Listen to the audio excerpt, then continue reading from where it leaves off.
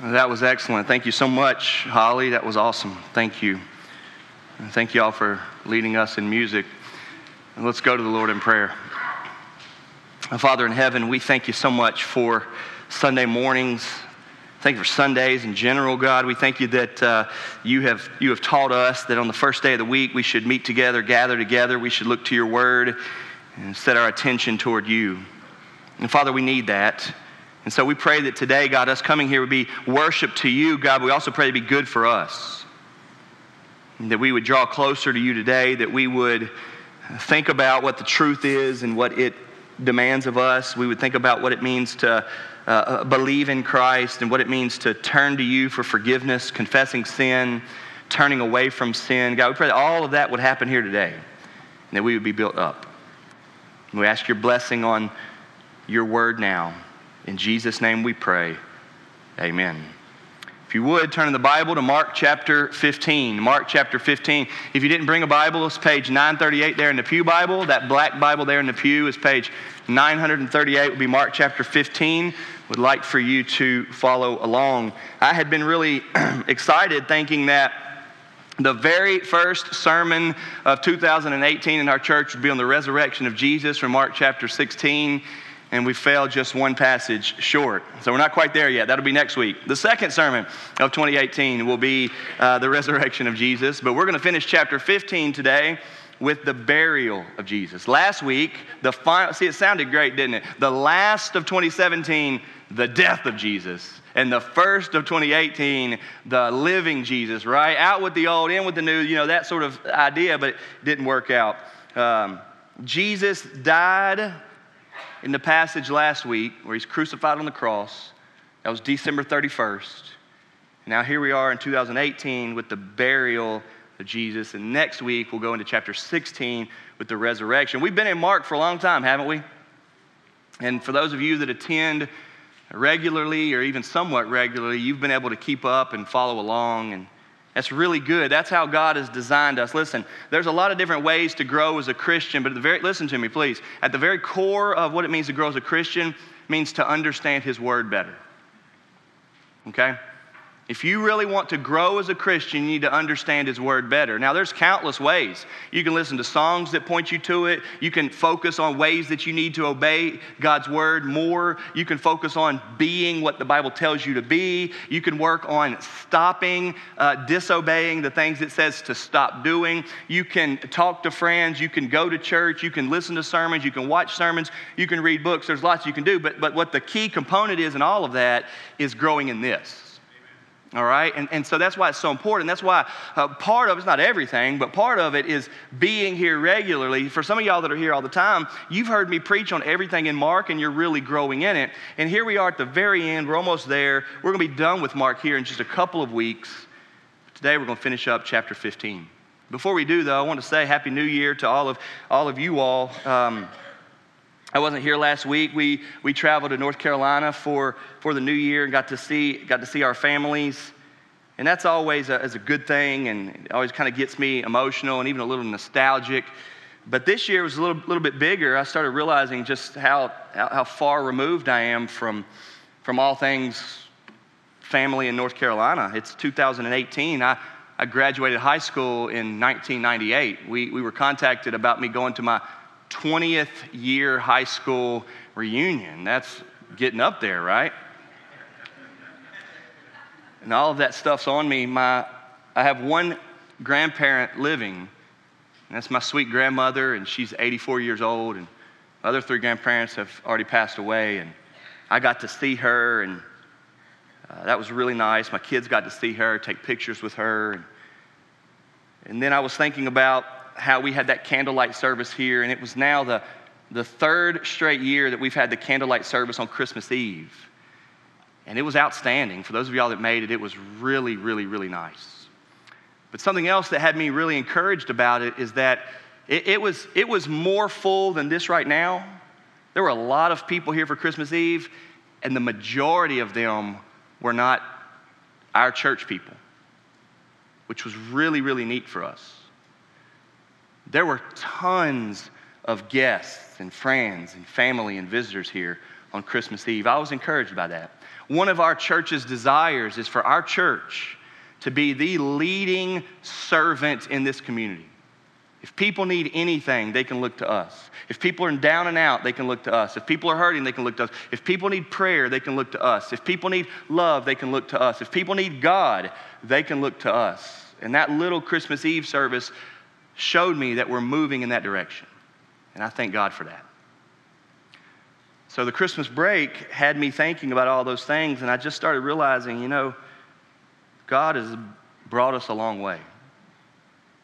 Everybody knows that at the end of one year and the start of another is a time to reflect. And I want to get you thinking that way too. God has brought us a long way, hasn't he? Just this week, I had a child of mine turn 10, double digits. That means life's moving fast. And some of y'all remember when JJ was born. Right? Time is moving. God's brought us a long way. And God's brought you a long way. And I want to ask you here today, why has he? Why has God brought you so far? Why has God brought you so far? You've endured a lot. Dealing with you, God's endured a lot. Your family has endured a lot. God's brought you a long way. Some of y'all are now in your mid-20s, and I remember when you were really such wayward teenagers. Some of y'all are now baptized believers, followers of Christ, and I remember when you totally weren't. Some of y'all now love to be here on Sunday mornings thinking, I can't wait to hear from the Gospel of Mark again, right? You have such an appetite now for the Word of God, and you used to not be that way.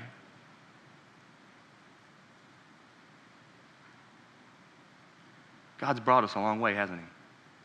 But for what reason? Well, I think you know the answer, and we're just going to walk right simply into it. He's brought you that far that you would be happy in him, that you would love him more, that he would be the most important thing to you. Indeed, he would be really the only thing to you, that he would be your treasure, that you would look back at a season like this and be somewhat emotional and think, wow, he really has brought us a long way. Some of y'all now eat nice meals every night, but you remember when you had to eat toast again, right? God's brought you a long way. Why? That you would love him. That you would say, I've got a Father in heaven that will not let me down. I've got a God who reigns over me, who is working good in my life, that he would get glory out of it. And you see that so real at the end of a gospel, at the end of Matthew, Mark, Luke, or John. You see that so real here when we get to passages that are just heavy in and of themselves, that Jesus died on the cross. And now today's passage, if you will, is really a basic passage. There's nothing really huge that happens in our passage today, although I want to kind of draw out 2 points. This is just what happens after somebody dies. The reality is that after somebody dies, they are buried. And typically people don't watch that. At the funeral home, you can watch all of that, but they will normally ask you to step out while they close the casket and do all that. They take great care. I'm always in there watching. And they take great care of our loved ones, but they ask you to step out. The reality is that that person's spirit has gone on. It's just a body here.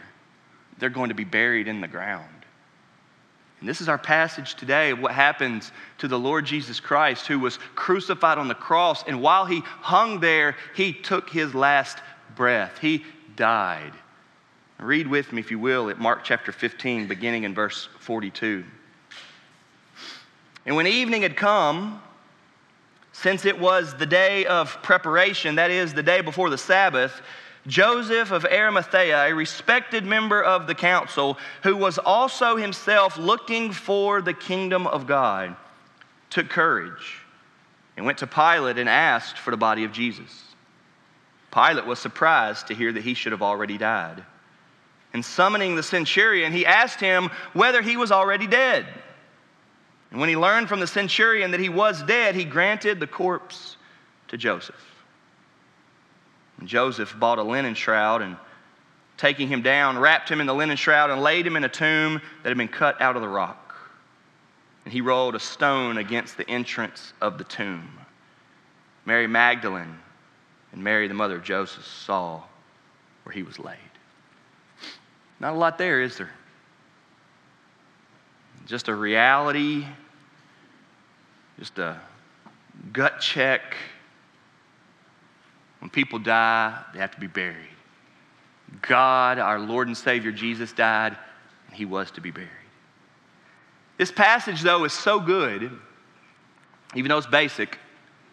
It's in all four Gospels. Matthew tells this story, Mark tells this story, Luke tells this story, and John tells this story. Matthew 27, Luke 23, John 19, and here, Mark 15.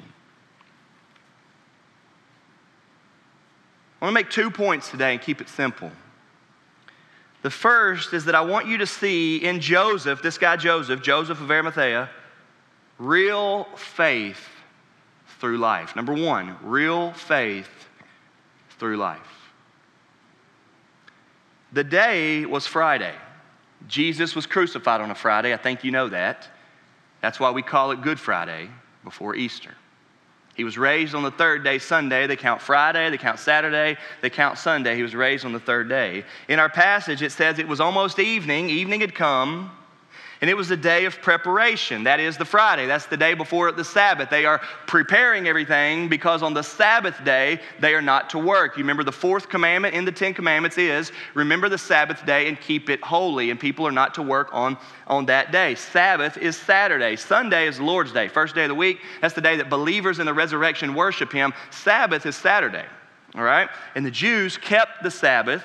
And so the day before, the day you're not supposed to do anything is Saturday. So the day before that, the Friday, is the day that you're supposed to do whatever you need to do. That's the day of preparation, and so that's what it is. It's the day before the Sabbath. And so if you've got to get some things done, you have to do it on that Friday. And so here comes Joseph, verse 43, Joseph of Arimathea, and he comes on the scene, and it calls him here a respected member of the council. This is talking about the Sanhedrin. This is talk about those leaders of the Jews, the teachers, the scribes, the Pharisees that were this ruling council that made decisions, big, heavy decisions on what the Jewish religion needs to do. And remember, they are the ones who had decided to kill Jesus. They are the ones who had passed him off to Pilate that he would be killed. Remember that? They were the ones, just a couple weeks ago when I preached on this, they were the ones who wanted him killed, but remember, they couldn't kill him. So they had to get him over to the Romans because they were okay with killing him. Remember that? Well, that's who these people are. Joseph of Arimathea is one of them, but look what it says here. This is fascinating. For those of y'all that like the Bible, look at this. He himself was looking for the kingdom of God. Y'all, that means that he was a believer. That means he disagreed with the council that he was a part of. Y'all, that means that this Joseph guy of Arimathea is such a fascinating study. So fascinating, I want to read to you what all of the other gospel writers say. In Matthew, listen, he says that this guy, Joseph of Arimathea, was rich. Right after he says he's rich, Matthew straight up calls him, he was a disciple of Jesus. Mark says he was looking for the kingdom of God. I think a better translation is he was looking forward to the kingdom of God, which lets us know that he was a believer in God and his kingdom. Matthew says he was rich. Matthew says that he was a disciple of Jesus. And Matthew even says that the tomb that he's going to take Jesus and bury him in was his tomb, which is another sign that he was rich. He had his own tomb. And it was a brand new tomb. It wasn't one that was going to be borrowed or somebody else had already used or owned or whatever. It was one that had been freshly cut. Nobody had ever been in it. That's what Matthew says. Mark here says that he also himself was looking for the kingdom of God. Luke describes this Joseph guy as a good and righteous man. And he goes a little bit further. Listen to this. Luke 23. And he had not consented to their decision and action, it says in Luke 23. For he was looking for the kingdom of God. Wow, we didn't hear about that when they were judging him and sentencing him to death. The passage made it sound like everybody was saying, kill him. But apparently, Joseph of Arimathea was a leader of the Jews. He was a part of the Sanhedrin. But he disagreed with their decision to have him crucified.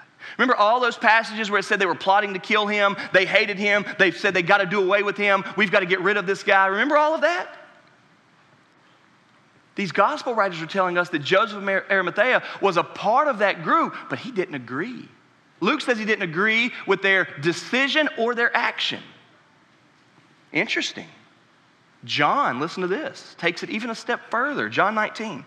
John 19:39 says, he was a disciple of Jesus secretly, for he was fearing the Jews. Interesting, huh? You know what John says after that? John 19, remember the chapter, John 19 says that when the secret disciple Joseph of Arimathea comes after Christ has died, comes to Pilate and asks for the body, he gets the body. I'm going to talk about that in a second. He gets the body. And it says in John 19, Matthew doesn't mention it, Mark doesn't mention it, Luke doesn't mention it, but it says in John 19 that Nicodemus came and helped Joseph get the body ready to be buried. You remember Nicodemus? You remember John chapter 3 when that leader of the Pharisees came at night to Jesus secretly and had some questions for him and said, how do we inherit the kingdom of God? And Jesus said, you must be born again. You remember that conversation in John chapter 3? You remember that guy who said, born again? You mean get back into my mom's belly? And Jesus says, come on, man. Do you really think you're a teacher and leader of the Jews and you don't even understand getting into the kingdom of heaven? Nicodemus said, man, clearly you're from God. Nobody teaches the way you do. So how do I get the kingdom of heaven? And Jesus says, truly, truly, I tell you again, you must be born again. Nicodemus said, how? How do I do that? Jesus said, it's like the wind. The Spirit's got to blow on you or else you're not going to be born again. The Spirit's got to do that in you. And John chapter 3 leaves it at that. Nicodemus leaves that night and we don't hear much else from him. And then at chapter 19, when Joseph of Arimathea finally comes out boldly saying, I believe in this man, Nicodemus is there with him also believing. Real faith through life. John MacArthur says, these men who had kept their allegiance to Jesus secret during his lifetime then came forward publicly to bury him, while the disciples who had openly followed Jesus were hiding. Now, for those of y'all right now that are going, well, why is that possible? That's not good to keep a secret. How are they now? You know, what's going on there? Because I know some of y'all are thinking those things. Remember, they didn't have the Holy Spirit yet. The Holy Spirit's not coming until Acts chapter 2, so they didn't have that full Holy Spirit God power inside of them like we would have now. But notice that this guy, back now at Mark 15, Joseph of Arimathea, is a part of the council, but he is now a believer. He possesses real faith through life. Joseph is an example for us. It says in verse 43 that he took courage and went to Pilate and asked for the body of Jesus. Now, this is interesting because the Romans didn't like doing this. The Romans were hardcore. They had no mercy. And so when a criminal was punished crucifixion, that's one of the worst ways to die. So when they would crucify somebody, they would hang them up there on the cross and they would just leave them there for a long time. Absolute humiliation. People would walk by and see, body would start to decay. We'll be careful with the kids. Bodies would start to decay, birds would come by, and they would just hang there. And it was the ultimate way of saying, you getting what you deserve, buddy. But the Jews saw that to be too disrespectful. Rome didn't care. The Jews said, that's too disrespectful. We're going to take them down. And so sometimes, just out of respect, they would let the Jews, if a family member or somebody like that just came and said, hey, enough's enough. Please let us have them. Let's give them an honoring burial. And they would let them. Well, this isn't family. We don't know what a family is. But Joseph of Arimathea comes. He's rich. He can afford to do it. He's got a nice tomb. He's respected. We don't know what Pilate was thinking, knowing that he was a part of the leaders, the Sanhedrin, the ones who asked Pilate to kill him. That's odd. But Joseph comes and says, with boldness, with courage, he says, "Can I have the body?" Well, Pilate's like, "Well, he's not dead already. It takes a long time. I've shown y'all many times how you die. When you are crucified, you don't die from pain. You don't die from blood loss or anything like that. You die from suffocating. I've shown y'all that, right? You're down like this, and you have to push up to catch your breath, and then you fall back down. And so you can hang there suffering for a long time. Sometimes it literally takes days. But you remember that Jesus, because of the scourging, the flogging, had been dealt with so badly. He was weak. He was give out. Remember, he was so weak he couldn't carry the cross. Remember that? And so Jesus died rather quickly. Remember, it's their tradition that once it goes on for a long time on the cross, they'll go and break their legs so they can stop pushing up. It kind of speeds the process up a little bit, but they're still suffering. They can't breathe. Remember, they didn't do that to Jesus because he had died so quickly. Remember, instead of breaking his legs, remember what they did to Jesus? They pierced his side. Remember that? To see that he was dead. So when Joseph of Arimathea goes to Pilate and says, "Can I have the body, please?" Verse 44 says, Pilate was surprised to hear that he should have died already. And so he says, "Is he really dead?"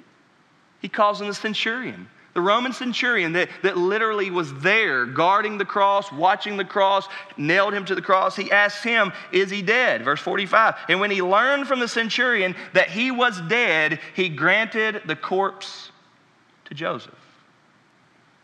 Joseph bought a linen shroud and take him down, wrapped him in a linen shroud, and laid him in a tomb that had been cut out of the rock, and he rolled a stone against the entrance of the tomb. Y'all know that story. But this is real faith through life for Joseph. And this is bold, this is confident. Just think of these three ideas. It seems in all four gospel accounts that Joseph's faith is driving him. In a sense, he's alone in this.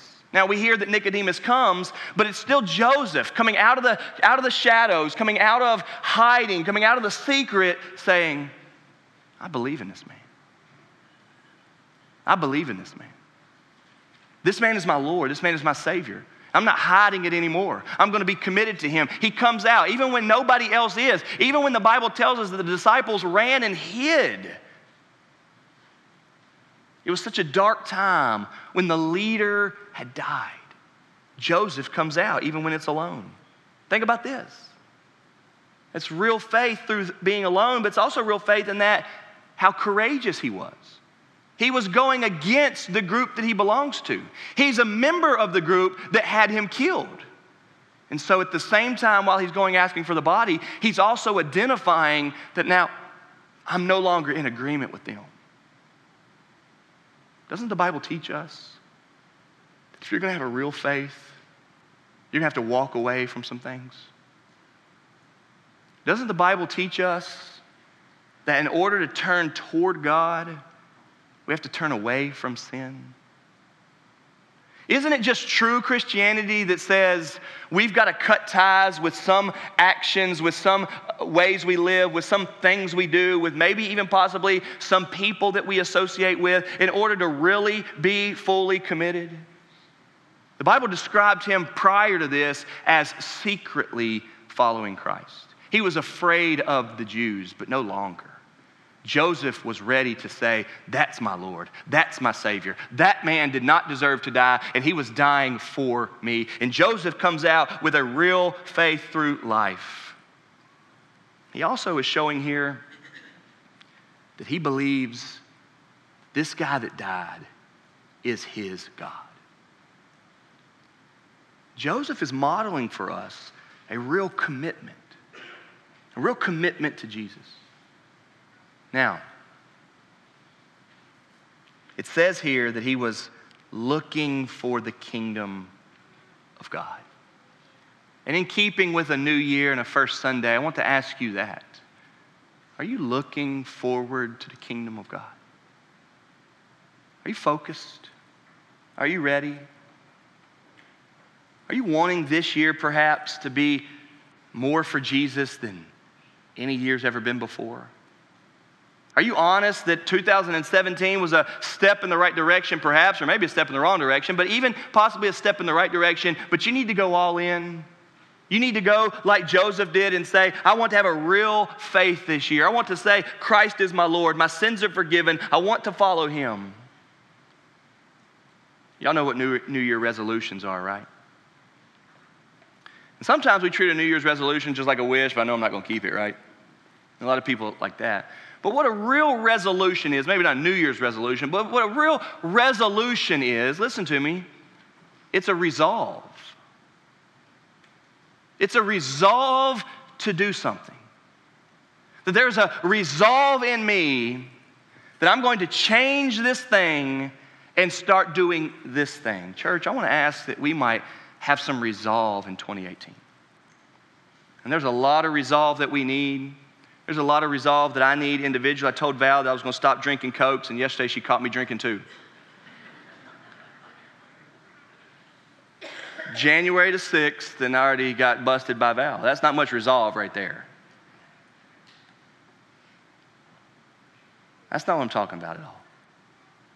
When we come to church and we get focused on the Lord, and we're looking to the Word, and we're seeing about him dying, and we're looking at a man, Joseph of Arimathea, who's modeling true faith in real life.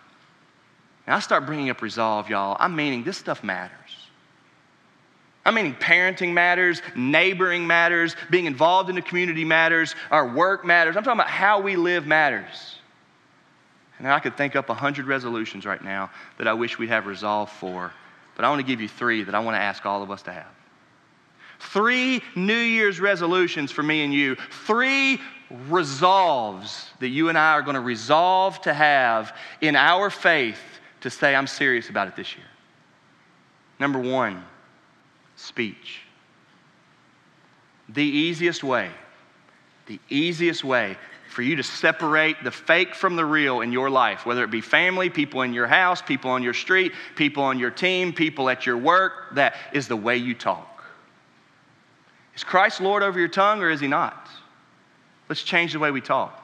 Let's bow our knee to God. Let's be careful to say, I want him to be pleased. No gossip, no slander, no foul language. I want my speech to be building up. I want my speech to make a difference. When we talk, I want people to know Christ is Lord and he reigns in my heart. Let's resolve as a church to speak like we love God. Number 2, purity.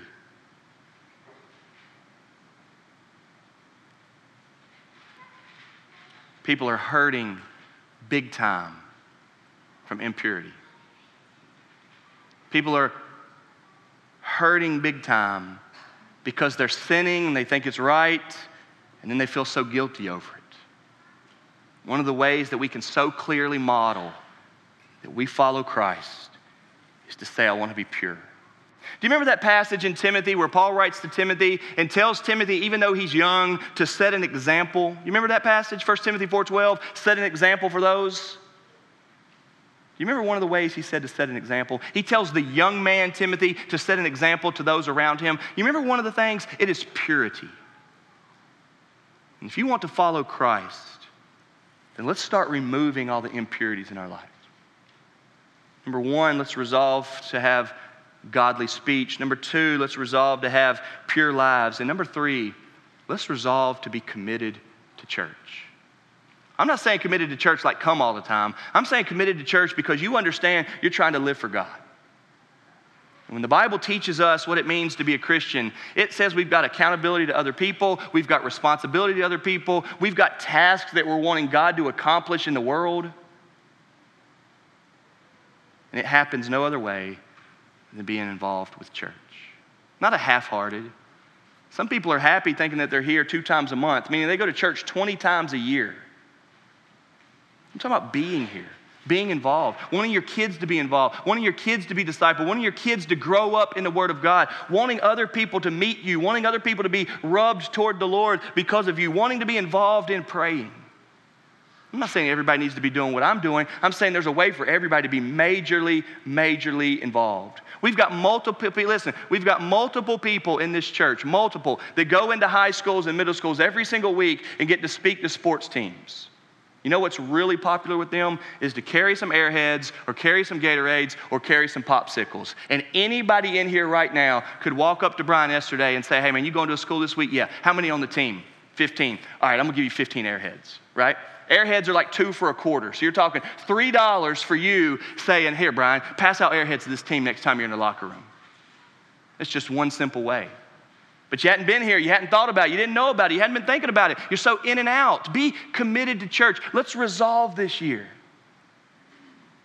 Dare to Care is going like crazy. Each week, we're nearly at 40 to 60 homes in Fairdale. They're not allowed to come to Dare to Care unless they live in the 40118. And every single Wednesday, we have 40 to 60 homes, households that are here getting a full grocery cart of food. There are countless ways for you to come and spend an hour, spend 2 hours, spend 3 hours just being involved with that. I could go on and on and on. Some of y'all know about all these opportunities, some of y'all don't. Being here, being involved, hearing me preach, hearing me talk like this will help you. Church, let's resolve in 2018 to let our faith be like Joseph's. Let it be a real faith through life that sees us caring about our speech, caring about the purity of our heart, caring about our church. Joseph steps up what really seems to be the worst time. Jesus had died, now he's going to be buried. J.C. Ryle says, others had honored and confessed our Lord when they saw him working miracles. But Joseph honored him and confessed himself as a disciple when he saw him as a cold, blood-sprinkled corpse. Others had shown love to Jesus while he was speaking and living, but Joseph showed love when he was silent and dead. What about you? When you get a bonus or your kids are winning homecoming or everything seems to be going right, of course you're going to post on Facebook that God is good, I'm blessed. Who doesn't? All the unbelievers do that much. But what about when 2018 is quickly freezing cold, right? What about when life starts hurting and drama comes and things aren't going well and you get laid off and the kids are acting up and life doesn't look pretty anymore and we've already dropped all of our New Year's resolutions and we're ready to give up and all we do is complain again, right? What about a resolve that says, my Lord died for me and it's fully in perspective and I want to live for him? That's my second point. Number one, real faith through life is what Joseph did.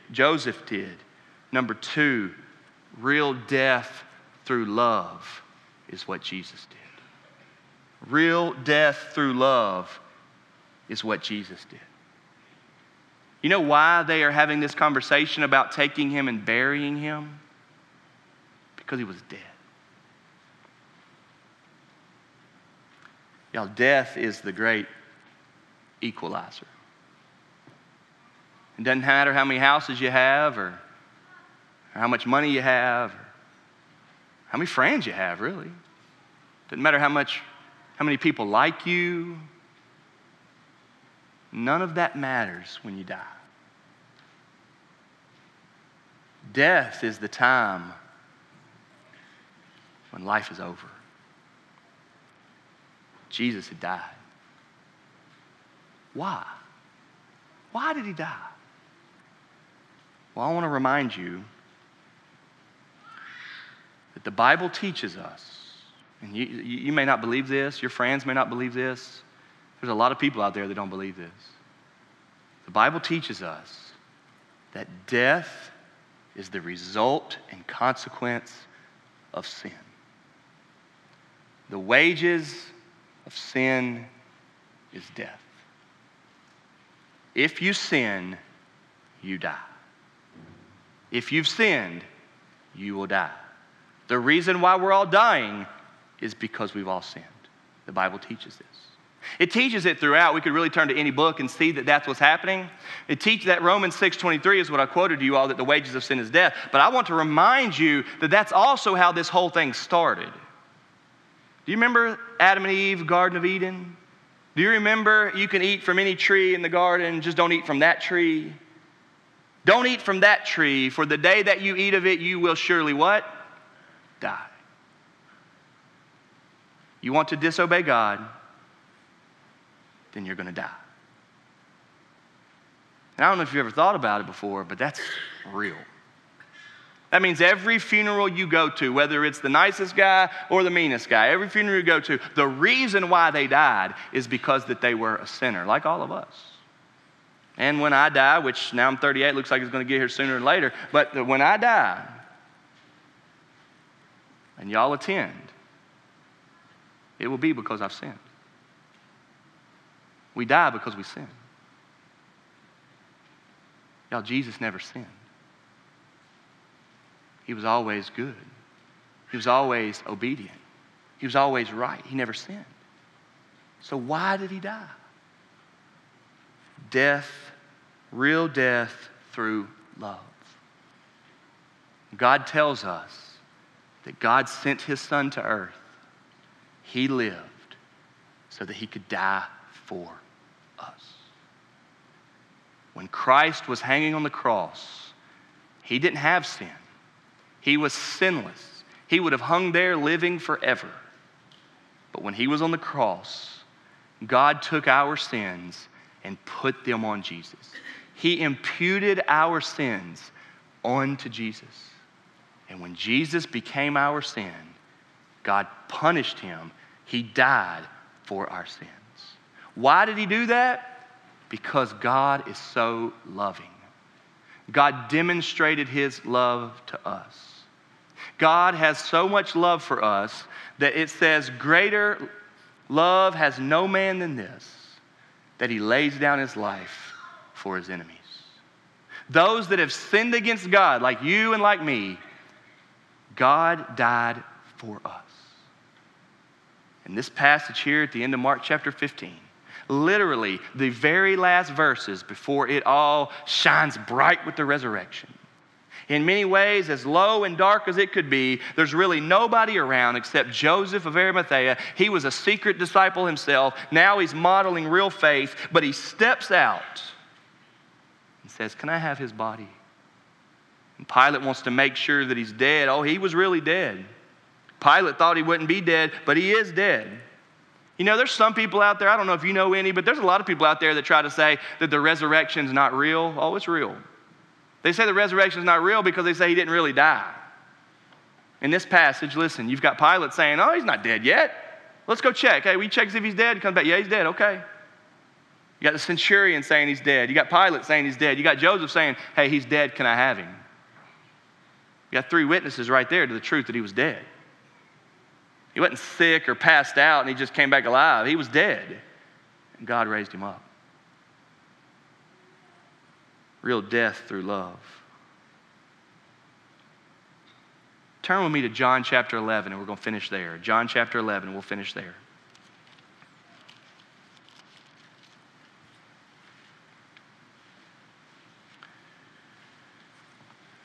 Number one, there's a real faith through life like Joseph had. Number two, there's a real death through love like Jesus did. And I want to ask you here at the end, if you'll have a real faith because you're so in tune with Christ's real death. Are you here today saying, "Man, I know I sin. I know I've sinned." And while you stand guilty and convicted of that, it doesn't lead you to depression and ready to quit. It leads you to Christ where there's love and hope and mercy. Do you have a real faith because of Christ's real death?